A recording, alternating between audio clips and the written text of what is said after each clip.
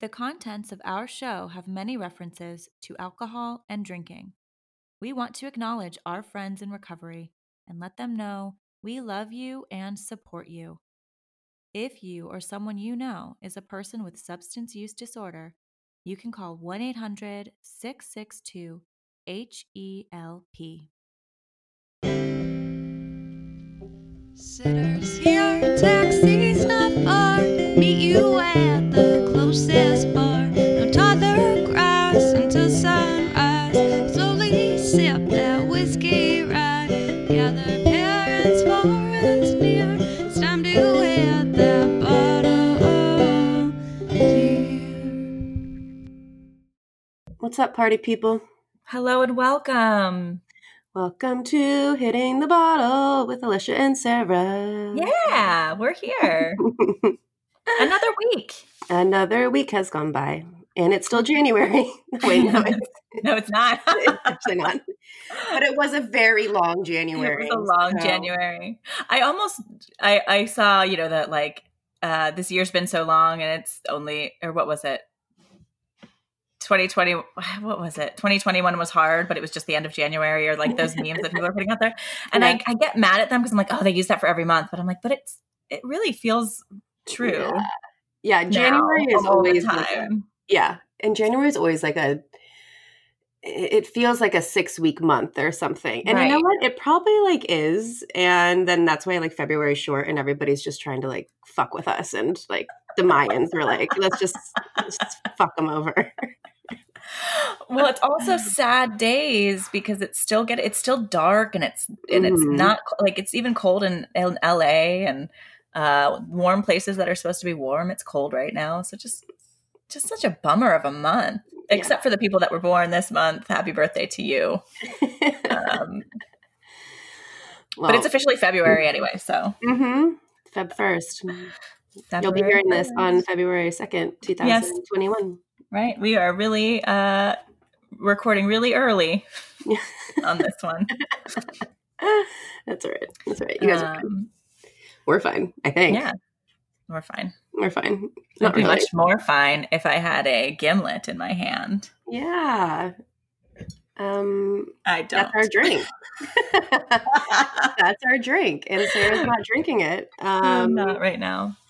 But it's good. It's good. It's a classic, everybody should know. I hope you know. If you don't know, now you know. A gimlet. It's, and it's the title of our episode this week is So Help Me Gimlet, because we're talking about help and how hard it is to ask for it, and communication, and things that or how good it felt when you actually got help, and why, all the things. And we have a Spill the Wine segment from someone who's not a parent, but kind of talks about her experience with asking for help in her adult life as well. So going to be a good little nugget at the end here.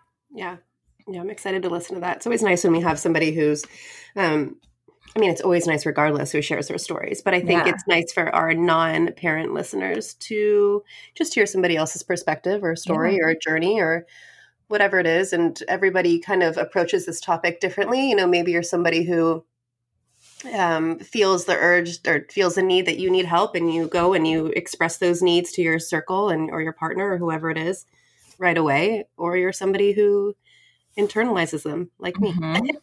And we just kind of wanted to touch on that because it's tricky, especially as a new parent. I think that what I'm going to be pointing to a lot today is not so much as a new parent, but I do remember those feelings as being a new parent. So, I mean, we're still new parents, really. I mean, we're only 3 years in, so yeah, we got a long ways to go, man. We do have a long ways to go. I want to do a little correction from last week. It's not even a correction. Oh my God, I was thinking today, this morning, what we should call our corrections, and I was Did you come up with something? I just have to think about it for a second because my favorite murder does corrections corner. I know, and I almost said corrections corner. I'm like, I can't. I think it was right or wrongs or something like that. Right our wrongs. Yeah. Right our wrongs. Right our wrongs. Right or wrongs, or I don't know. What do you guys think? What should we? Are you guys going to correct us a lot when we fuck up? Yeah. I mean, I'm sure that we're going to fuck up a lot. So if you want to correct us, please do. Please do. I was just told that my silly comment about lavender honey and it didn't even taste like lavender. My friend Amanda like almost immediately was texted me and was like, lavender honey means that they were pollinated. That's what they pollinated that season, lavender. And I was like, Well, thanks for the bee journey, Amazon. I know. I don't know. I've never been a beekeeper. I don't pull the honey from the combs. I don't get in that suit. I've never done it. I don't want to. I'm sure that it's maybe somewhat very calming, actually. I imagine that maybe when you're in that suit and you hear the bees buzzing and you're just kind of like in it, that's probably either like terrifying or oddly calming. Wow. See, to me, that like brings up so much anxiety. The thought of, I hate things that are small and move. Yeah. Like spiders. Like children. Yeah. My first thought was children. And I'm like, different fear, different kind of fear. I'm not worried that my baby's going to attack me. I'm worried like something that's a centimeter big is going to fucking like kill me. And it probably will. There's like murder hornets, or I don't know what happened to those. Like, nice job, 2020 just kind of brought those away. Oh my fucking God, what a weird time. No, but yeah, I'm just scared of like little tiny things like that. So, I mean, obviously it's a very skilled practice and you have to be like a certain kind of person to get into it. But yeah, at one point Billy was like absolutely positive that we were going to buy a farm and make honey and like sell it in random like one-off general stores throughout Maine and Massachusetts. And I'm like, to you and your future partner, I wish you the best of luck. That's never happening. Like that's, but yeah. So yeah, to you, that sounds relaxing. To me, it sounds like a nightmare. I said maybe okay. Terrifying. Maybe it depends on what state of mind I'm in. It depends on how euphoric, what a euphoric phase I'm in life at that moment. I don't know. Okay.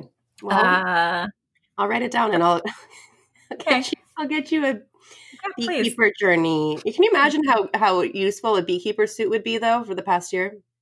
Yeah. Yeah. Touch anyone? Fashionable. Yeah. Sure. Yeah.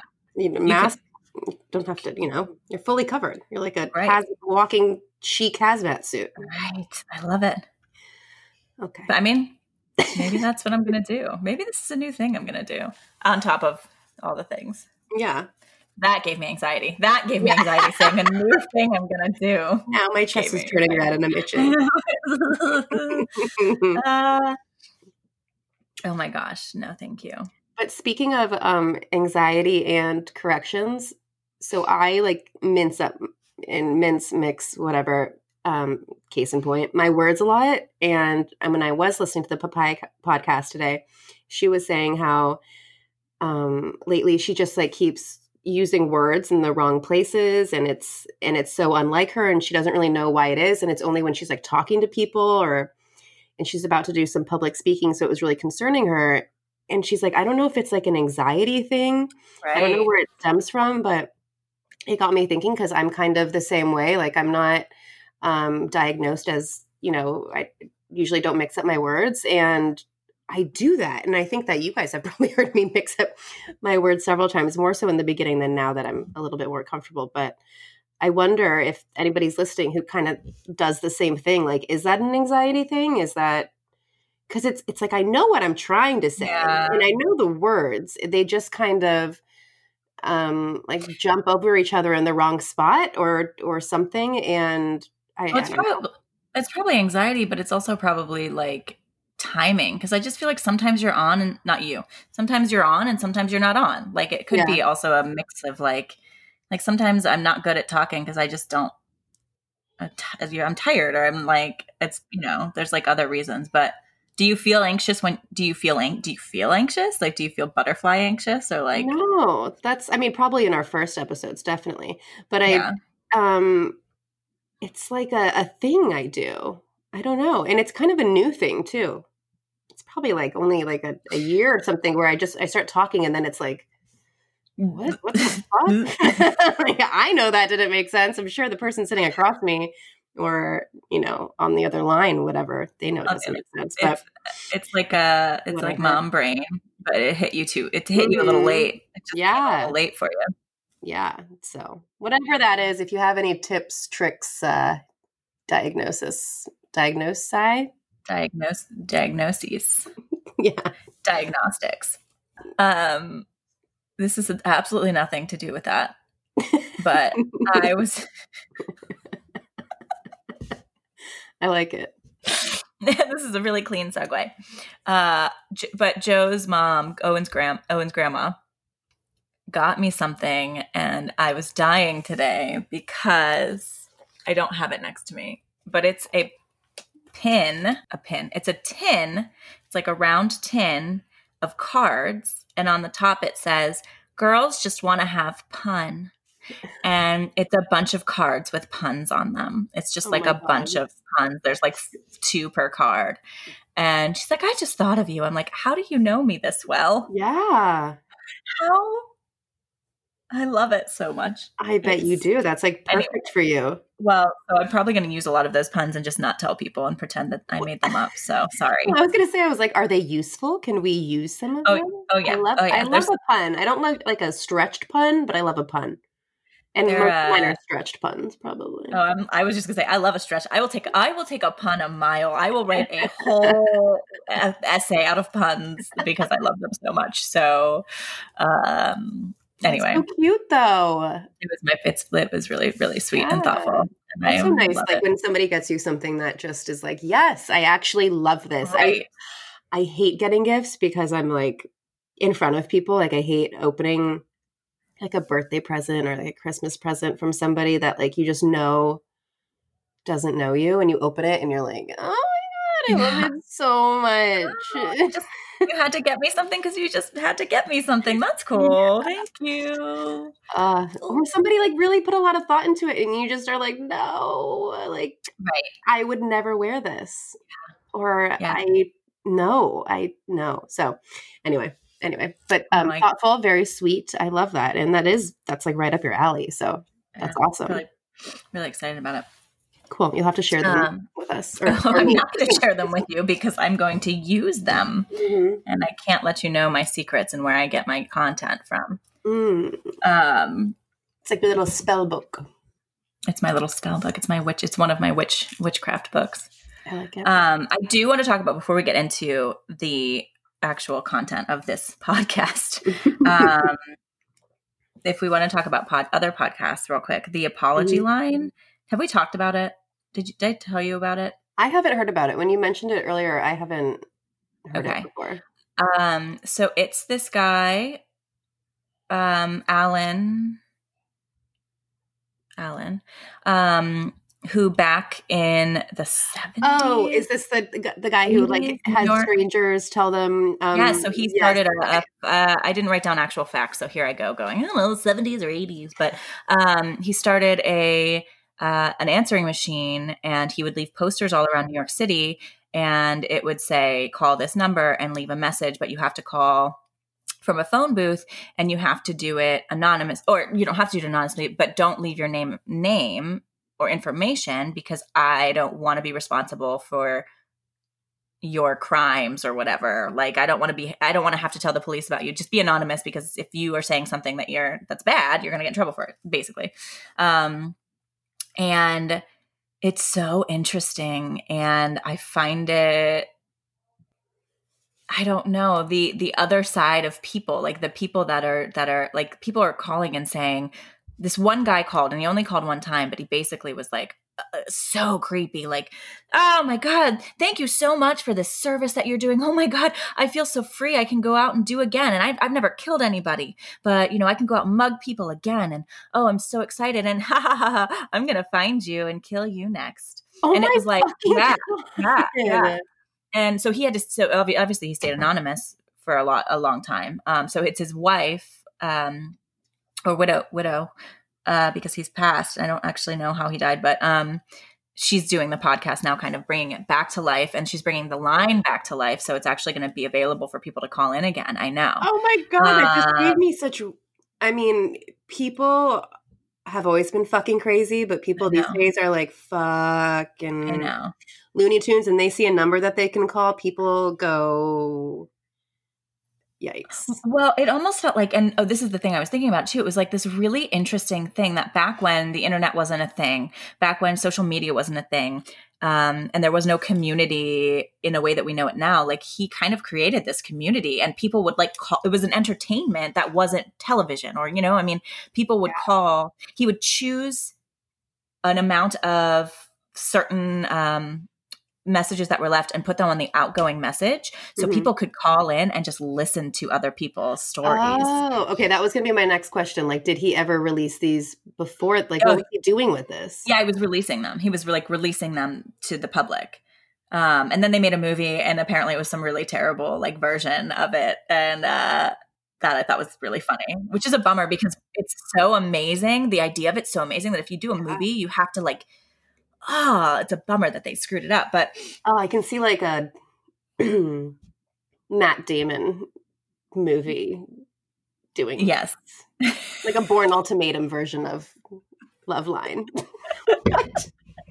Okay, well, that sounds like a movie I'd want to watch. But okay, Matt Damon taking his clothes off. Yeah, sure. I have like a weird thing for Matt Damon, and I know I was surprised that that's who you chose. And Jeremy Renner. I love like The Departed and The Town and like Boston movies. I don't know what it is. I moved here and I'm like, yeah, testosterone, Boston testosterone is so hot. It's like, what? Well, if you see a picture of him, you might change your mind because it just feels a little like. I don't know why the word smuttier is coming up, but he just, what does he remind me of? I don't know. It's just so incredible. And the setting of it being like back in New York City in the time it was, it's just really neat to listen to. Anyway, I recommend it. If you like that kind of stuff, if you like a crime or like, confessionals or, I put it down. Click, click, guys. Click, click. Anyway, I recommend it. I'm giving her like 10 signals. I'm literally like, what are you talking about? Right in the microphone. Oh, God. Maybe I'm nervous. I did this our first recording. I think it's just a thing that people do. So that is so, I mean, the energy of that just like makes me feel like so like, I'm sorry that I keep doing, I'm not sorry, but I keep doing movie references, like kind of like in Dick, if anybody's seen Dick with Kirsten Dunst and Michelle, what's her last name? The woman who was married to Williams? Yeah, Michelle Williams. And it just feels very like 70s investigative, but like people on the streets investigating each other's. Like, I wonder if people knew about it and they would see people in phone booths in the 70s and be like, oh my God, yeah. I wonder if that person's like, what's their apology? It also tied into what we're talking about today. It was like, ooh, this could be a good idea. I mean, I know we have helplines, so this isn't like a brilliant idea, but like a version of that as like people get to call in and feel free about saying something they need help with. I don't know. It's almost like the same thing, except I don't know. Well, it is kind of a cry for help. It seemed like a lot of the people calling in. And then it gets into this thing where this guy keeps calling and he claims to be a murderer and sends proof to him to his PO box, and it's really like a serial killer. So it's really interesting, their relationship and what comes of it. And I'm only in episode 3 because there's only 3 episodes, but I do highly recommend it. I think it's really interesting. And I think humans are incredible, and I think it's really cool to kind of like see that aspect of people.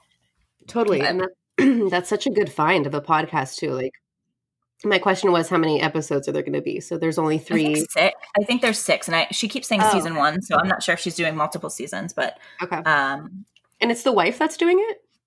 It's the wife. That's so fun. It's the wife. Good for her. Yeah, it's it's interesting too, because she talks about not being it was his thing. It was his thing. And she talks about feeling like kind of second to it in one episode. And so I think it's interesting that she's kind of taken over and like in his memory, or, I don't know, we haven't gotten there yet, but that's awesome. The apology line is not sponsoring this episode, but if they'd like to, I think it's on Wondery. So awesome. Anyway. Help. I love that. No, I love that. I just wanted to bring up, I guess it's actually not relevant or need to, but there was a podcast I was listening to that I love. And they're not doing it anymore. Like it just stopped after 3 episodes, and now they're promoting other podcasts, I guess, on their platform.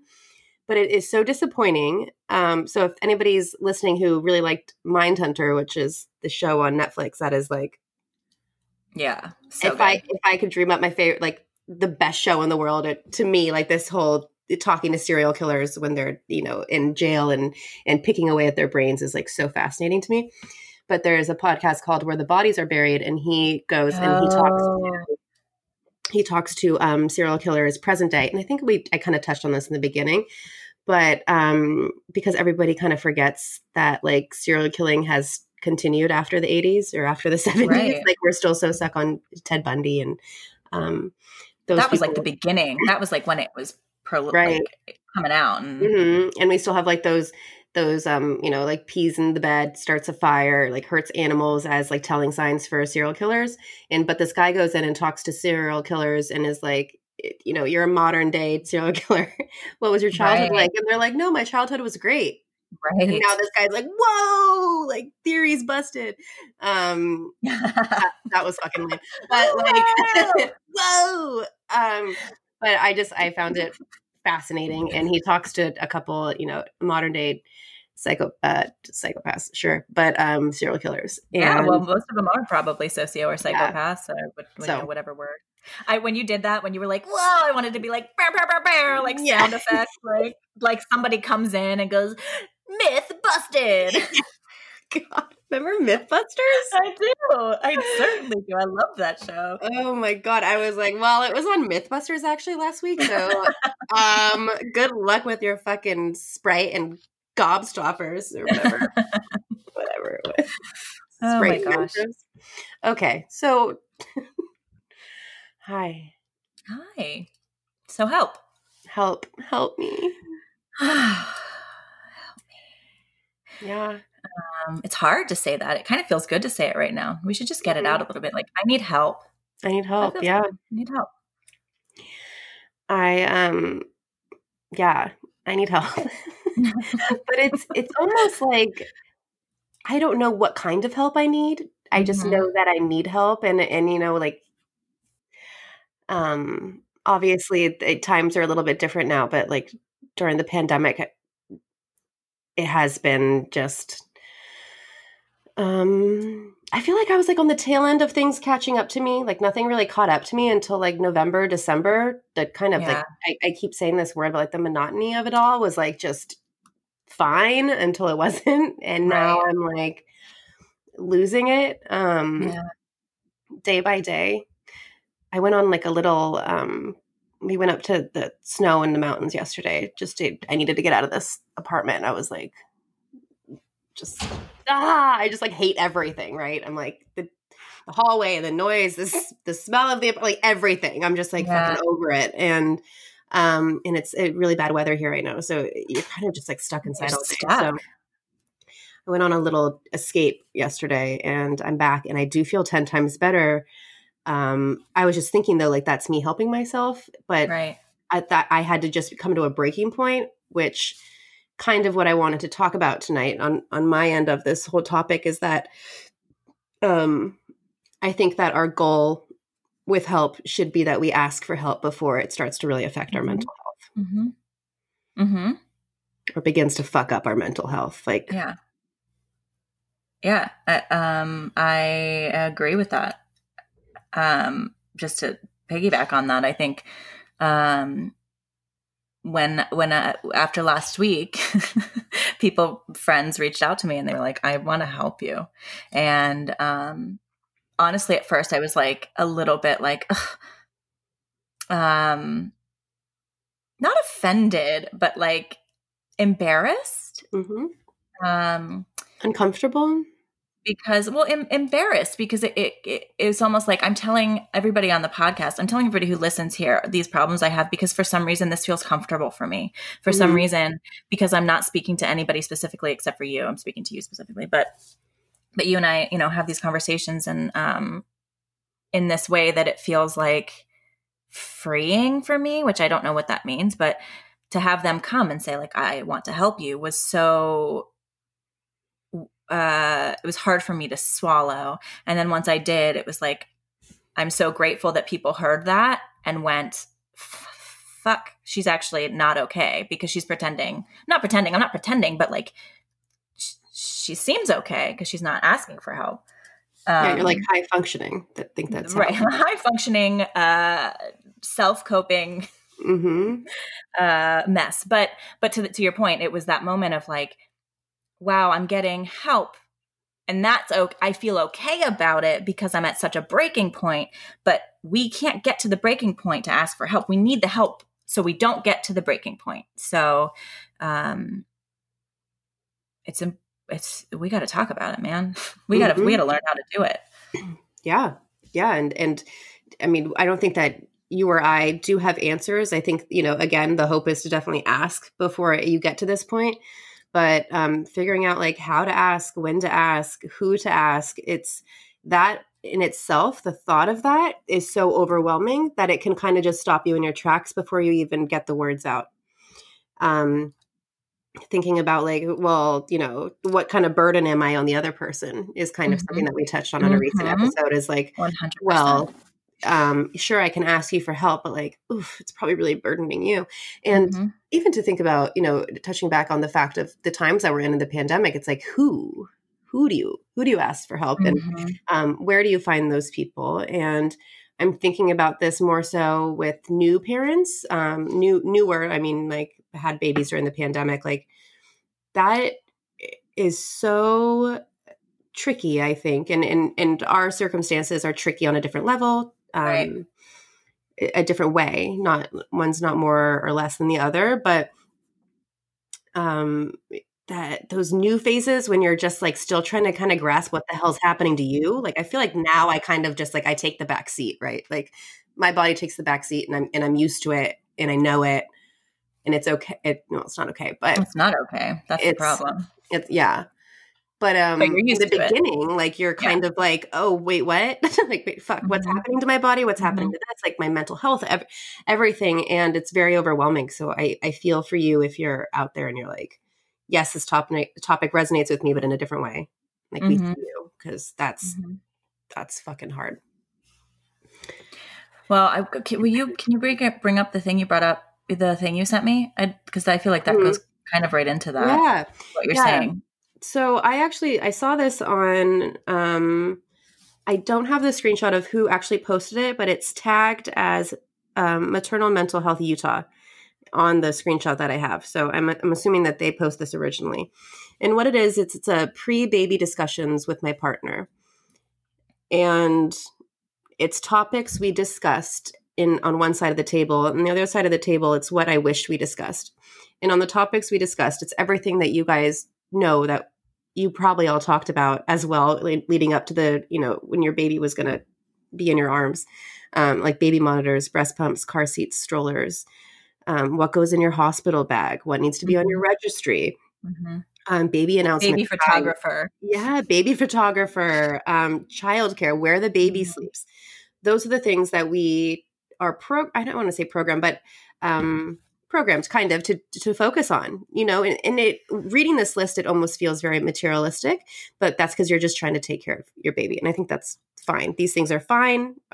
And that's how I prepped. However, it says what I wish we discussed. And it's things like how we would deal with sleep deprivation, the role of grandparents in our boundaries with grandparents, cousins, friends, aunts, uncles, night wakings and feedings, self-care, how to know if my mental health was not right and how to talk to me about it. Non-working downtime. That's a big one for me because it's like, you feel like if you're not working, you need to be on. And there should be a limit there because you still need yourself, your own time. How to build a support system, who we would let in, and what in which circumstances, and then my partner's role in daily routine. Like when I saw this, I commented it and I was like, I wish I saw this 4 years ago. This is, or 3 years ago, 3.5 years ago. Like this is what I needed to talk about. I needed to just like click a baby monitor and put it in my cart and like move on with my day. I needed to have like real conversations about like sleep, like who's waking up. And if they are waking up, how long is it going to be? Are we alternating nights? Are we not alternating nights? You know, like preparing for these kinds of situations that are, you know, bound to happen regardless of what's going on need to happen. And I just hope that like, if we can share this and maybe 1 or 2 people see it and they're like, oh, okay, that's good. Like, that's my hope, because this was so eye-opening to me that, again, like, I wish I saw it 3.5 years ago, because holy shit, having a plan for your mental health is just as important as having a plan for your baby's sleep, for your milk, for your feeding, for whatever. You don't think about yourself. You don't think about yourself. No. It's not about you. It's all about the baby, because and in that moment you're so excited about it. So like all, you know, like you said, baby monitors, all that stuff's important to discuss. Right. But you're not thinking about the rebirth of yourself and how you're going to deal with all of the rest of it, because also it's the unknown. So you don't even know that you're going to have to deal. You know, I shouldn't say you don't know, but like you don't really understand or grasp that you're going to have to deal with sleep depression and boundaries and a support system. And, you know, it's like you're not, you know, but you don't know. And that unknown is always it's the gray area. It's the stress, and it's the cause of a lot of arguments, right? Like waking up and you're breastfeeding, and then your partner, whoever, is just sitting there or sleeping, and you're up, or whatever it is. It's fucking frustrating, and you get mad at that person. And I know many women that I've spoken to are like, oh, like I wake up at 4 a.m. and I'm feeding, and I just look at them with like a death glare, you know, like I used to do that. I'm just like, I curse the day you were born, you know, like not my child, my partner, at the time, that I would just be like, it causes so much tension, and it kind of brings you into this place of blame. And I didn't write this down, but it's something I want to talk about in the beginning. This blame thing is just so easy. And I think with these conversations, a lot of that blame could be avoidable. I think that it definitely can be, because with me, when something happens with River, my immediate thought is, well, whose fault is it? You know? And I go into like, well, if this would have been differently, or this would have been done differently. Right. And Emma actually showed me like this video about blame, like soon after River was born. And she's like, does this resonate with you? Because she's like, it resonates with me, and I'm not even a mom yet. And I'm like, yeah. I'm always trying to find something, not necessarily someone, but like something, trying to put the blame on something, because you just want that release. And this is what it is. It's all a cry for help. You're just like, fuck. Yeah. And I don't want to say it's avoidable, but it's definitely. It's managed. It's probably more manageable than we felt. I mean, you know, listening to you say that, like I left New York. I left Joe and New York because I already saw it happening. Like, in the beginning, even when I was like looking for daycare. So even on the left side of the things you discuss, there were problems. So, you know, I was looking for daycare, and I remember having the conversation, like, I need you to help me. Like, look for daycares. And he's like, well, I don't know how you want me to help. You're already doing it. I don't know how you want me to help. You're already calling places. Like, what do you want me to do that you're not doing? And it's like, oh, well, I'm not going to ask you for help anymore, because I'm asking you to help me and you're not doing it. And then once Owen was born, I expected Joe to be around more. I expected Joe to be there more than he was.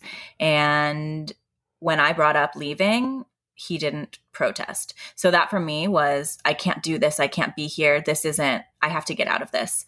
And so I left it instead of fixing it or trying to. And, maybe that wasn't the right thing to do. Thinking back, like, there probably was a way to, I don't know. But it's hard when you ask someone for help and they don't want to give it to you. Like, you got to take that as a hint, as a flag that that it's not going to really. But that's not true with all relationships. I mean, I know that there are probably things that we could have worked on together. And I remember we had a conversation he and I did, and he said he was talking to someone that was married and had a child, and that person said, like, this is normal what we're going through. But for me, it wasn't normal because we weren't in a relationship.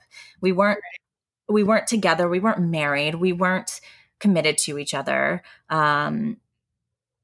It was so wishy-washy. Like, I can't do that and have a baby. No, there's so much going on already. And that I just imagine would add so much confusion.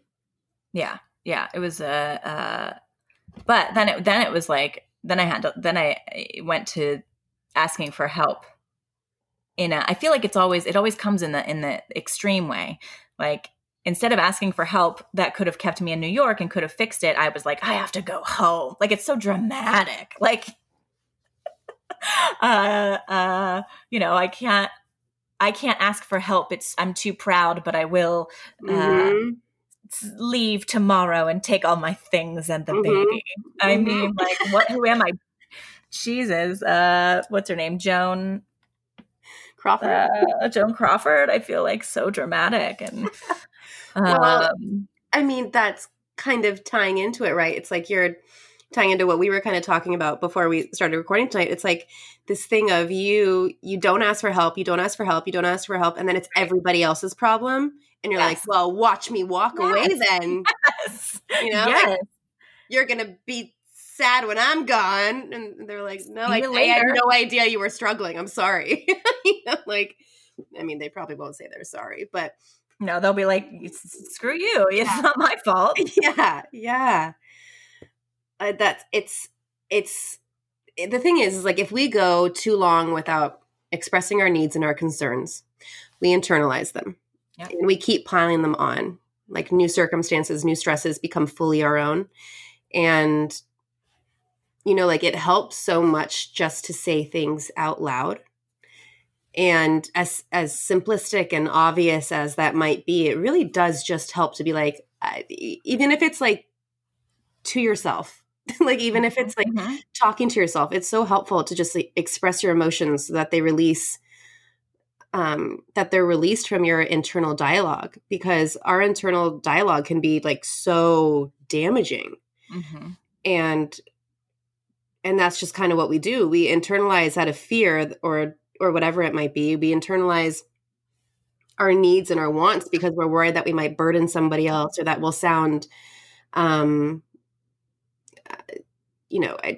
lack of a better word, I'm just coming up with petty, or will sound like whiny or complaining or whatever. And we do that instead of asking for help. And then we almost just expect ourselves to never get help because it's like, well, no one will help me. I'm all alone. Kind of like a little, like, I'm having a little pity party by myself right now. And that's when it starts to really fuck with your psyche. And that's when it can be like a damaging problem, because you've put in the work. You know what you need help with. You know what would really do you a solid. I can't believe I said that.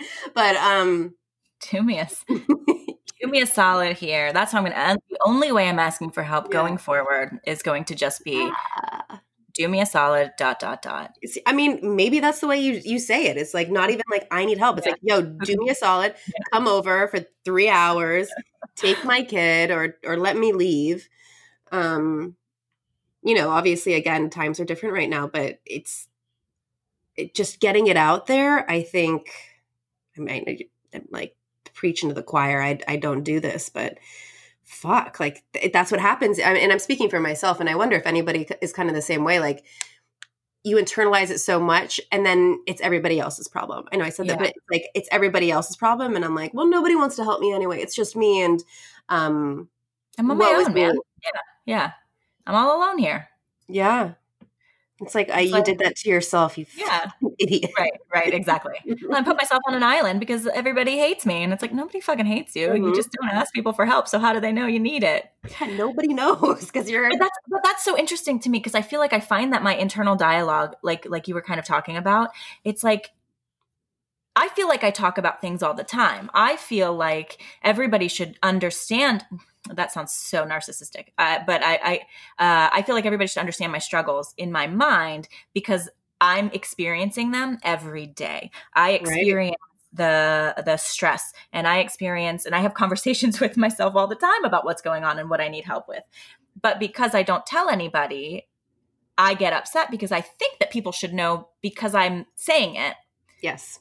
But you know what I mean? Like, it's like you don't realize that people cannot understand your thoughts. They don't hear your thoughts. Yes. You're not like projecting. It's not Jedi mind tricks. We're not like, I think I'm a witch sometimes, but I don't think I can like get in your brain. So these hand movements Sarah's doing right now. I'm just I feel like I'm getting like a spell casted on me. I'm not really sure what's going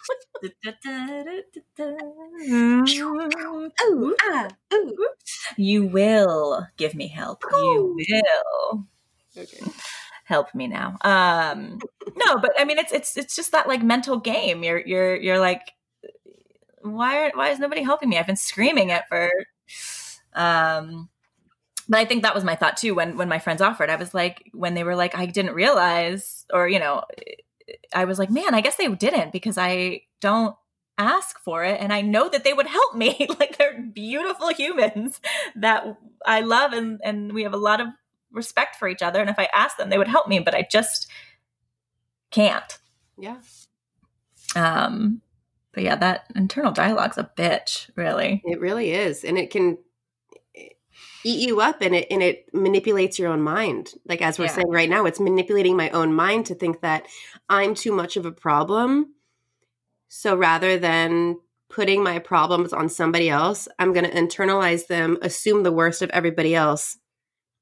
And where does that leave me? Mm-hmm. It leaves me in a really shitty spot of needing help, assuming everybody won't help me, or they don't care enough to even understand what's going on with me. Right. And yeah, right? Like, oh, you don't get me. I feel like I'm in Bridgerton. Walk right out of my life and never come back. Be gone, you. I don't know what that was at the end. You. But yeah, it's dramatic. And I think that's why we're making those noises and hair flipping. It's dramatic. It's a pity party. It's a silly thing that we do to ourselves only to protect ourselves and the ones that we love. Like that's also part of it, right? Like I'm trying to not be a problem towards you. Like, I don't want you to have to be affected by my woes or whatever, like, and then it's so funny. You say something to somebody and you're like, oh, fuck, I'm just having a bad day. And the next thing you know, they're like, well, what do you need? And you're like, oh, nothing. Yeah. Right. It's almost like all I needed was for somebody to just like check in with me. Right. Which is bullshit because like, no, I need so much more than that. But just that question, you're like, oh, this is good. No, I'm okay. Yeah, I'm okay. I'm fine now. Yeah, I'm fine. There's this book that I just saw the title of, and I actually didn't really read into, but I think the title itself speaks volumes, although I think the content is about a divorce. But it's I'm fine and neither are you. Yeah. And I was like, ugh. I don't know. It was just like, I'm fine and neither are you. Like, you're not. You're saying you're fine. You're not fine. Fine. Just like calm down. I think fine should be just strict. Yeah. Stricken. Struck down. Stripped. Swanson? Samsonite? Take it away. Mary Samsonite. It was right on the bag. Dumb and Dumber 4. Yeah. Oh, God. Coming at ya. God, yeah. Yeah.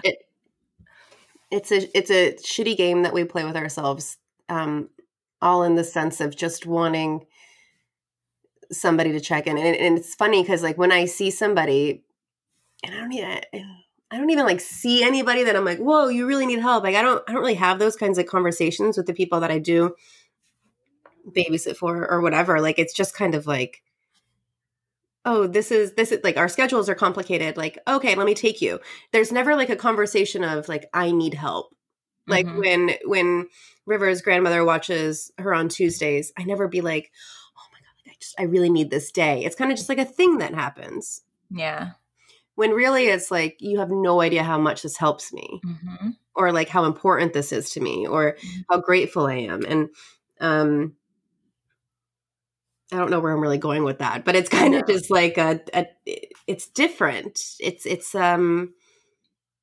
sometimes the help you get isn't the right amount of help, and it's not. And this isn't to say anything bad about anybody. It's just the kind of mental conversations that you have with yourself. Like maybe the help I'm getting isn't good enough, or isn't what I need, or I didn't have the conversation, so I'm really not. I think that's it. Like people are offering you what they think that. Yeah, people are offering you what they can offer, or based on what you're giving them, right? So if someone's offering you like, hey, do you need to talk about this, or hey, can I do this for you? It's like they want to help you, but they only know how to in their own means. If you don't guide them and say, this is how I need help, and even sometimes they don't have the capacity for it, but at least you can tell them. And that's like, I mean, that's, I don't know. It feels better than nothing. Even if you say, I need help, and they say, I can't help you, but here's a resource, or I can't help you, but I'm here to listen, or, you can talk to me freely. Like, it kind of just got me thinking of like normalizing saying no, kind of like we don't ask for help maybe because we're afraid somebody's going to say no.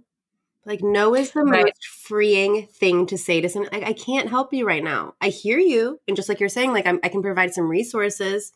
I'm sorry you're struggling.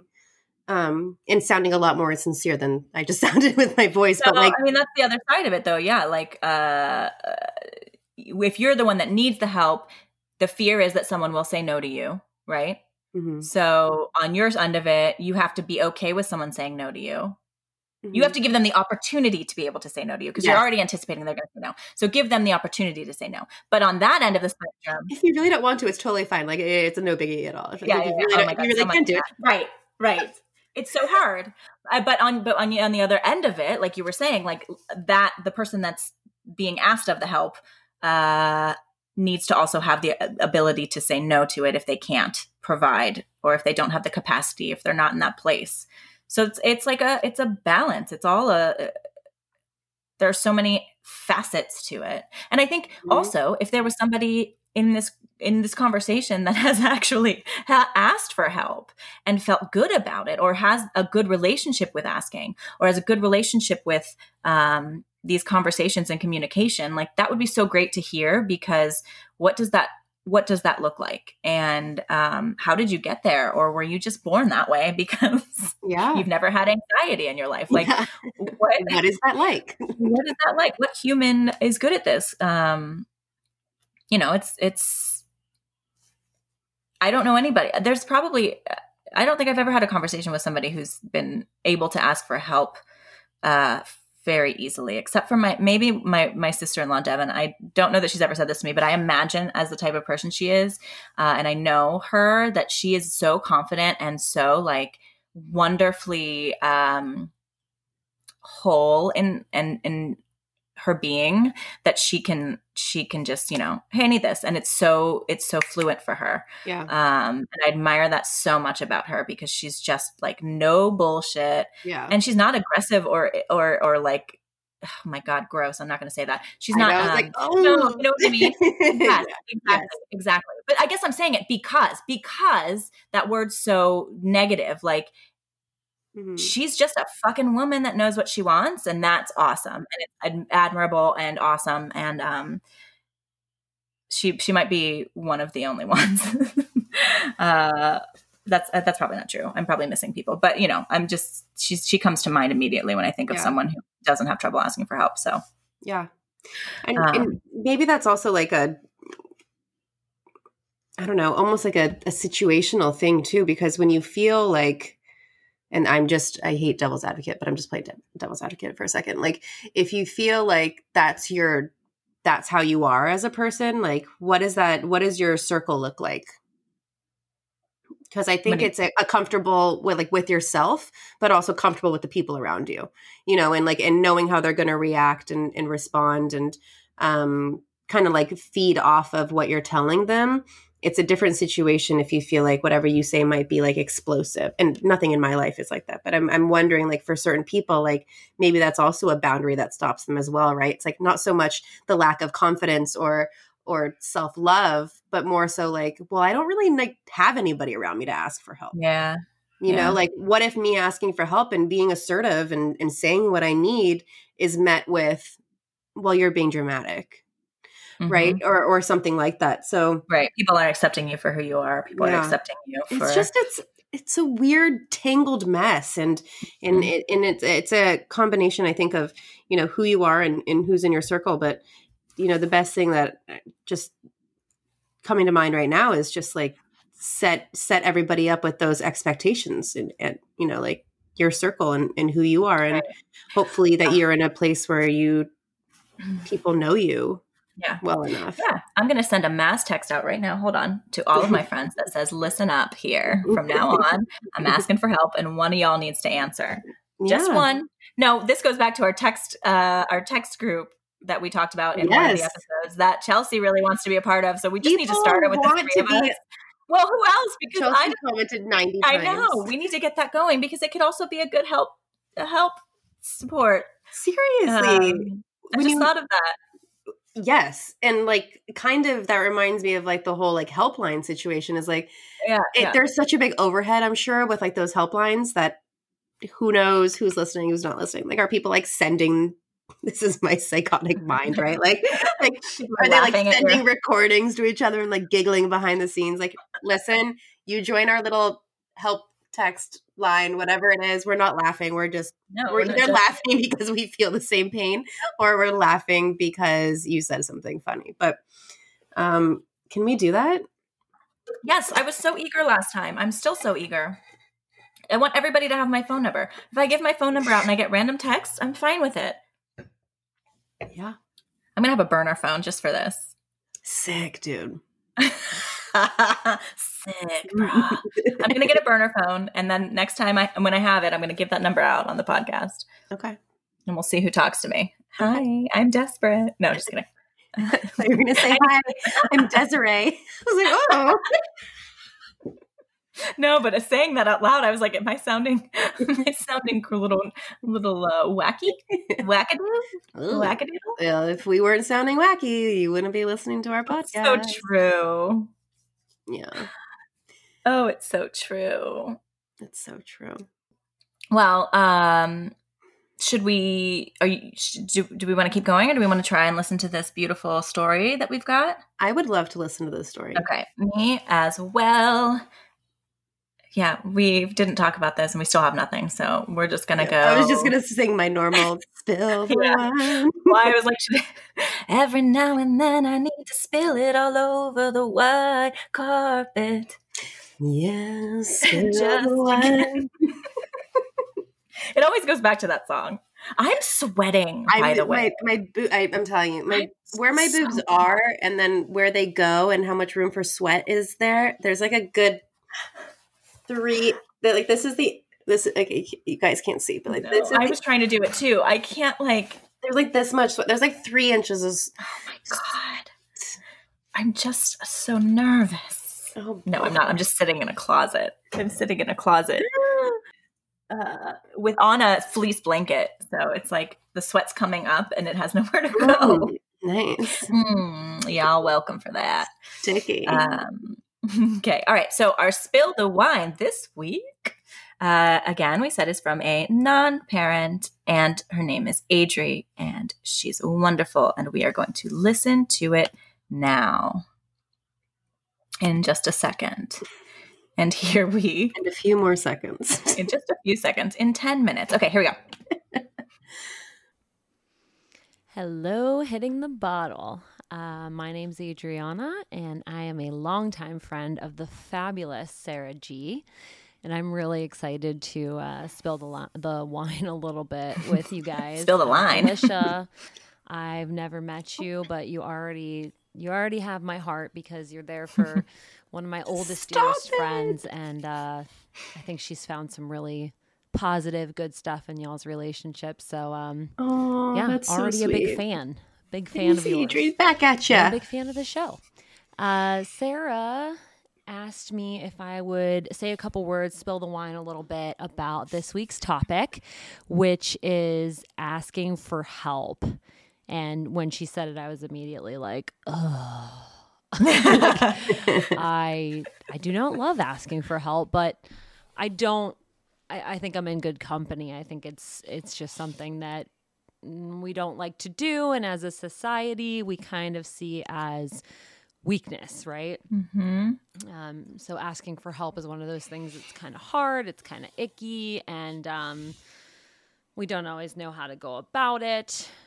And when we do, sometimes we regret that we did. But sometimes it turns out really good. So this brought to mind, I was walking home from work and I was like, what's like some of the hardest things to ask for help for? And for me, and this has been like recently in my 20s and 30s, I have had some health stuff that has really like blindsided me. It just, I've always thought of myself as fairly healthy. I've always been active. I eat well. I do yoga all the time and meditate. And I guess I just thought that that's what makes one healthy. So when all of these complications started happening, I didn't know what to do. And I guess I see physically needing help as a really, really tough thing personally. I get really down on myself. And when I get down on myself, I get nasty to everyone around me because I just take it out on other people. But one of the things that happened to me actually started back in high school, I would say. I was kind of a late bloomer. Sarah knows this. I started my period freshman year, I think, like the second half of freshman year. Like I was 15 and a half years old. And, I was in like stats class, I believe it was. And I was just like, oh, finally, it's here. So I started my period and there began this journey of pain. They were never very good. They always were pretty painful. And I would say that intensified gradually, especially after, I think when I was 16, I was put on birth control right away. It was just kind of the thing you did. It was just, that's what you do to be responsible. And it just seemed like the right thing Which to is do. crazy. I talked to my mom, and she took me to the doctor. We just put young girls on the OB-GYN. Yeah. And they put me on birth control right away. And I think it was like an orthotricycline of some sort. But, like whatever was popular at the time that probably people are suing over now because they had pulmonary embolisms or their butt fell out. I don't know, like everything. Everything bad. I try not to pay attention because I've been on all of them. So I went on the birth control, and I would say by the end of high school, like the symptoms were getting pretty bad. And it wasn't just your normal like cramps and breast tenderness. I had all that stuff, but the stuff that was starting to really worry me was actually more like anxiety, bouts of anxiety and depression, feeling sick to my stomach, like having a lot of stomach trouble, and just my moods were very up and down, and mostly it was anxiety. It was like a constant feeling of fear and impending doom that was intensifying, and I would notice during my cycles this was really dependent on what was happening in my cycle. Like as soon as I ovulated, the cycle would start and I would be going through hell. And then as soon as my period would start, everything was fine again, but only for a matter of weeks. So I reached out to different doctors, obviously. I don't think I was taken very seriously, but I was like, I need help. This isn't right. And my body was telling me that something wasn't right. So you would think you reach out for help, but I think as women, especially if it's something to do with the female anatomy or periods, we're not taken very seriously. And it actually wasn't really encouraged to reach out for help. I feel like I got a lot of just oh, maybe you need to see a therapist. Maybe you're depressed. Let's put you on anxiety medication. But nobody actually addressing the fact that maybe something hormonally was wrong. Right. And this went on. So then I'm into my 20s. I'm in college and my anxiety is getting debilitating. The cycles are getting worse and worse. The pain is getting worse and worse. And the outcomes of, having full on panic attacks, having just breakdowns with my family, friends, partners, it was just getting really unmanageable. And I felt like I was standing in the road waiting to get hit by a bus every month and screaming for help. I'm just like, somebody please help me. This bus is about to hit me. And it felt like no one was listening. So I think that was the hardest thing for me, was to continue reaching out for help when nobody was asking and not getting it. And I was, if anything, being kind of silenced or ignored. There were times when I gave up on it throughout my 20s, and I was put on every different kind of birth control, and honestly, I think it just made it worse. Anti-anxiety medication, you name it, but no one ever actually, I was told I had endometriosis. I was told, I remember that. Just so many things. Eventually when I moved to Chicago, I was hoping to find some doctors that knew more, just because it was a bigger city. And I figured, maybe someone would be able to help. But it seemed like every time I got up the courage to ask for help again, I was so disappointed. I remember one of the doctors I saw in Chicago basically said, there's nothing I can do for you. If you've tried this, this, and this, which I had, I got nothing for you. Sorry. And we won't give you a hysterectomy because you're too young, and I don't know what to tell you. And I left there just bawling in the elevator, and I said I would never ask for help again. I was like, I can't. It's too much to hope that somebody can fix this. There's something wrong with me and no one can fix it. And maybe, maybe I'm insane. Maybe I just can't cope with what other people, everyone else who menstruates can deal with. And I thought, there was something wrong with me. And luckily, my partner at the time, who is amazing and now my fiance, he encouraged me to keep reaching out, keep looking for help, ask someone else. And I finally went to a doctor, and I said, I don't expect you to do anything or help me, but this is what's going on. And, whatever. At that time, I was so depressed. I was feeling suicidal. I was having panic attacks. Anxiety was through the roof. And he actually helped. He listened to me, and he suggested something kind of radical that nobody had suggested before. And that was to turn off my estrogen. And nobody would do that before. And there are risks to it. But what I was going through, I was like, all right, let's try it. And I did try it. And finally, it was night and day. And he didn't need to verify by a test, or he didn't need to see on a piece of paper a hormone level. And it was just I'm telling you what's going on. And he was like, well, let's see if we can tweak something to stop it. And I just I started the therapy. I've been on it for 2 years now, maybe over 2 years. And my life is totally different. I naturally still have some anxiety. I still have issues, but all of this to say that asking for help, it's complex, right? it's not just like ask for help, you get help and everything's better. There's different situations, and there are deterrents. There are things that'll make you feel like you shouldn't ask for help, or you trust an expert opinion, and so you just say, you know, there is no help. But I kept asking, I kept listening to my own body, and I finally found somebody who listened to me and who gave me the help that I needed. So I guess the lesson there is just to keep reaching out. Even when you feel like you can't do it anymore, just keep reaching out, and you may just get the help that you need. Thanks.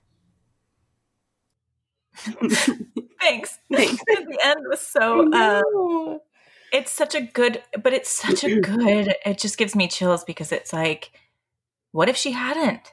Right. What if she hadn't continued to ask for help and she was in such a bad place? Like, it's the scary shit, man. And I'm so thankful that she did.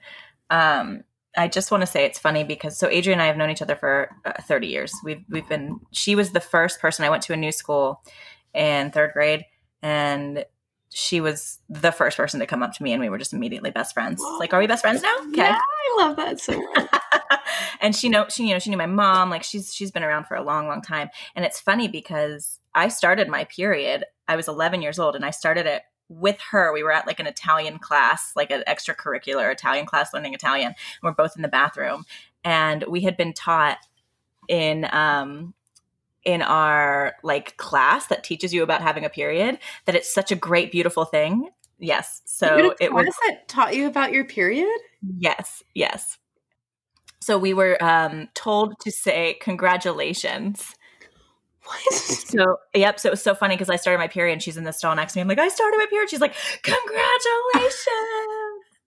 It was this amazing moment. Anyway, welcome just a little to hell. sidebar. Yeah. Sidebar with Adri is that I've known her for a very long time, and she's also just one of the most wonderful humans ever. But I think that story was just like, yeah. I mean, real quick before I touch on that, can you just tell me what your period class was about?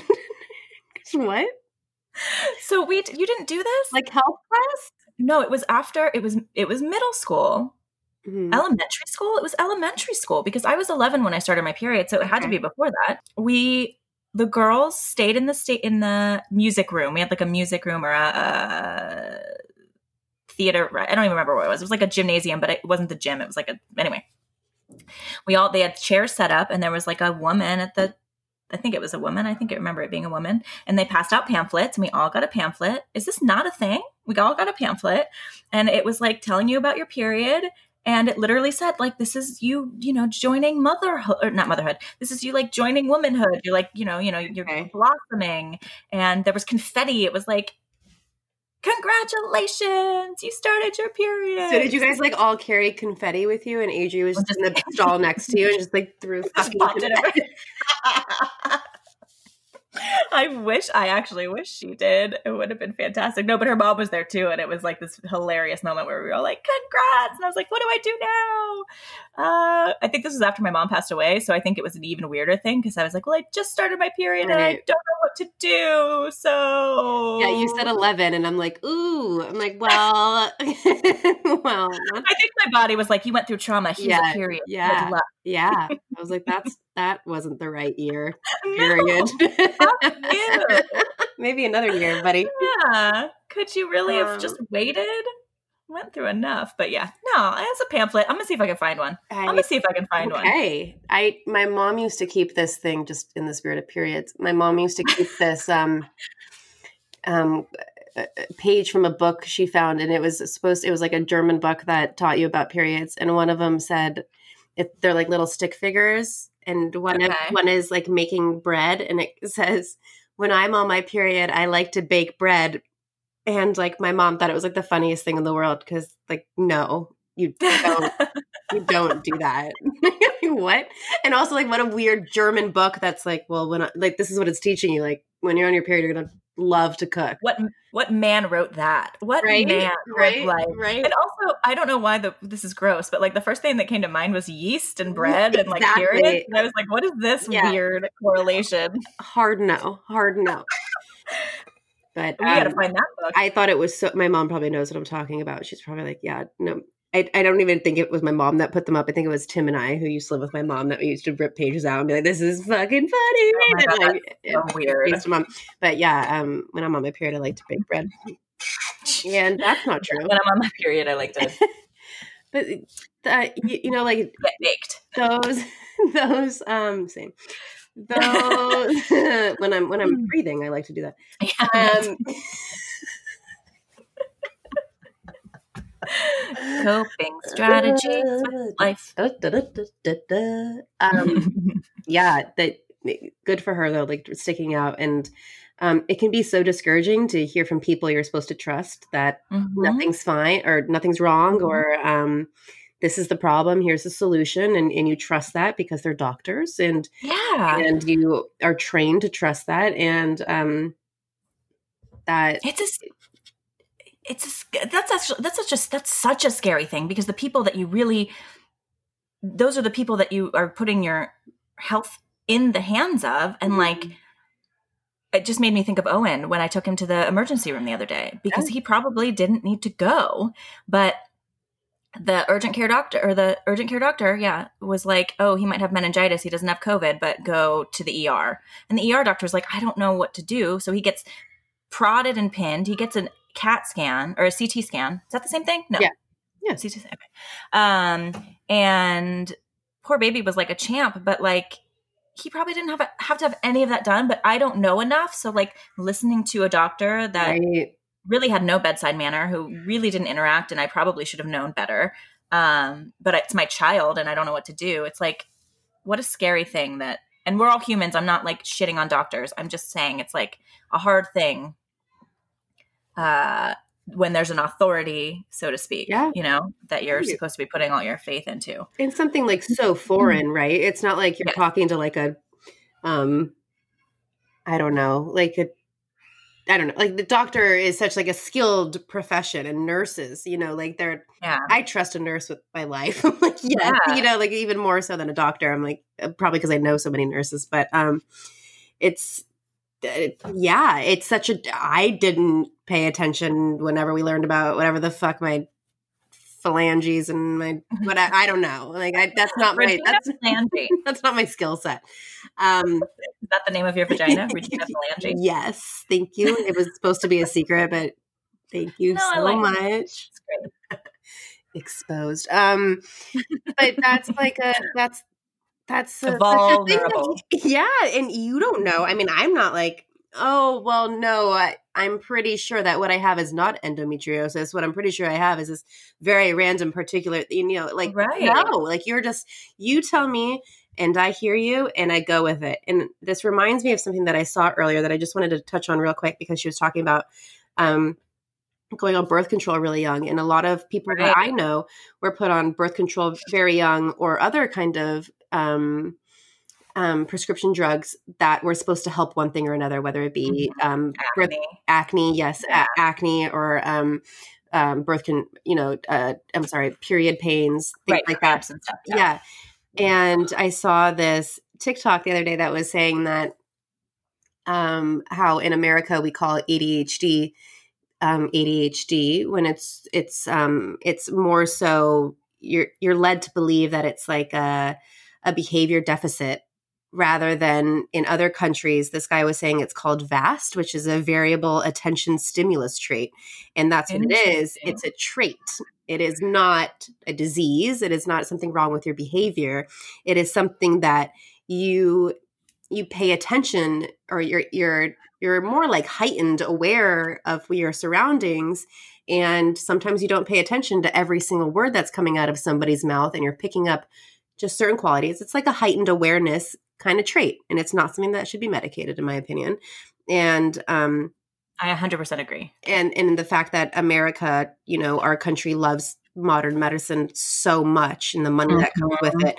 And it's a problem because in this country, we want everyone to be one way. or experience things in one way. And that's kind of how we're taught as well, that this is how postpartum is going to go. This is how your period is going to go. This is that's how depression is going to go. These are the telling signs of depression. And if you don't see these, then maybe look up something else, because this isn't right. And I'm sorry. Can I just say though, I joined Talkspace. And it does I'm excited to see where it goes. It's just a day, but it does this questionnaire where it asks you questions, and I answered all the questions. And at the end of it, it said, "Oh, you're low on the spectrum for this." And I know that I have this problem. So reading that and going, wow, maybe my problem's not that bad, because like, it just what you're saying. Like, even a test is telling me I don't have the problem. Like, I don't know. Just, it's so singular. It's so singular. And like, you can't give me a test on paper when I'm so anxious about this that I'm trying to give you specifics, and then you're coming back and saying, "Oh, you don't have to worry about this." I'm like, but it's my main problem. What do you mean I don't have to worry about this? I worry about it every day. Did I not answer it right? You've just given me more anxiety about the thing. Anyway, not to shit on Talkspace yet. It was just that moment where I was like, oh, I'm being judged by something that's supposed to be helping me. And what might account towards 20% of your personality trait or whatever it is, or you get a score like that back, and it's like, well, only 10% of you feels this way. It's like, well, maybe personality trait wise, but 100% of me, this is my leading issue.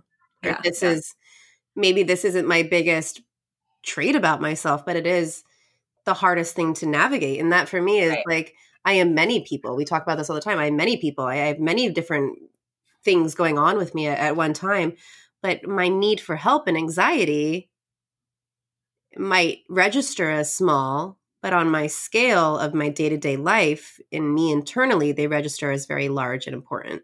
I don't know.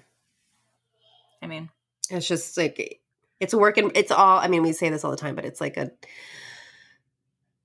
just pay attention to yourself, I guess. Wondered, again, don't, I was just gonna say, don't stop till you get it. Don't quit on yourself before you get the opportunity to don't quit on yourself before you give yourself the opportunity to even try. Yes. And allow your people that can to help you. Just swallow your pride and allow the people to help you, because 9 times out of 10, those people want to. And they just have no idea what you're going through. And, they're not your therapist. I get that, but they can recommend one maybe. Or an app, or an app, which is exactly what happened. Yeah. So help me, Rhonda. That's what I keep wanting to do. Is there any Rhonda out there? Anybody help? We should have just played that for our opening song today. Should we just play it right now on the outro? Oh, well, while Sarah's finding that song, we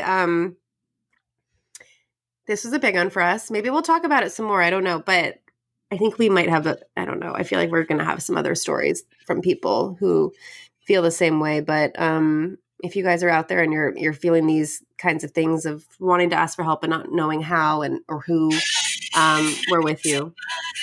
Yes, we're with you. And this one can go in a lot of different conversations. This conversation is going to come up a lot. Yeah, so absolutely.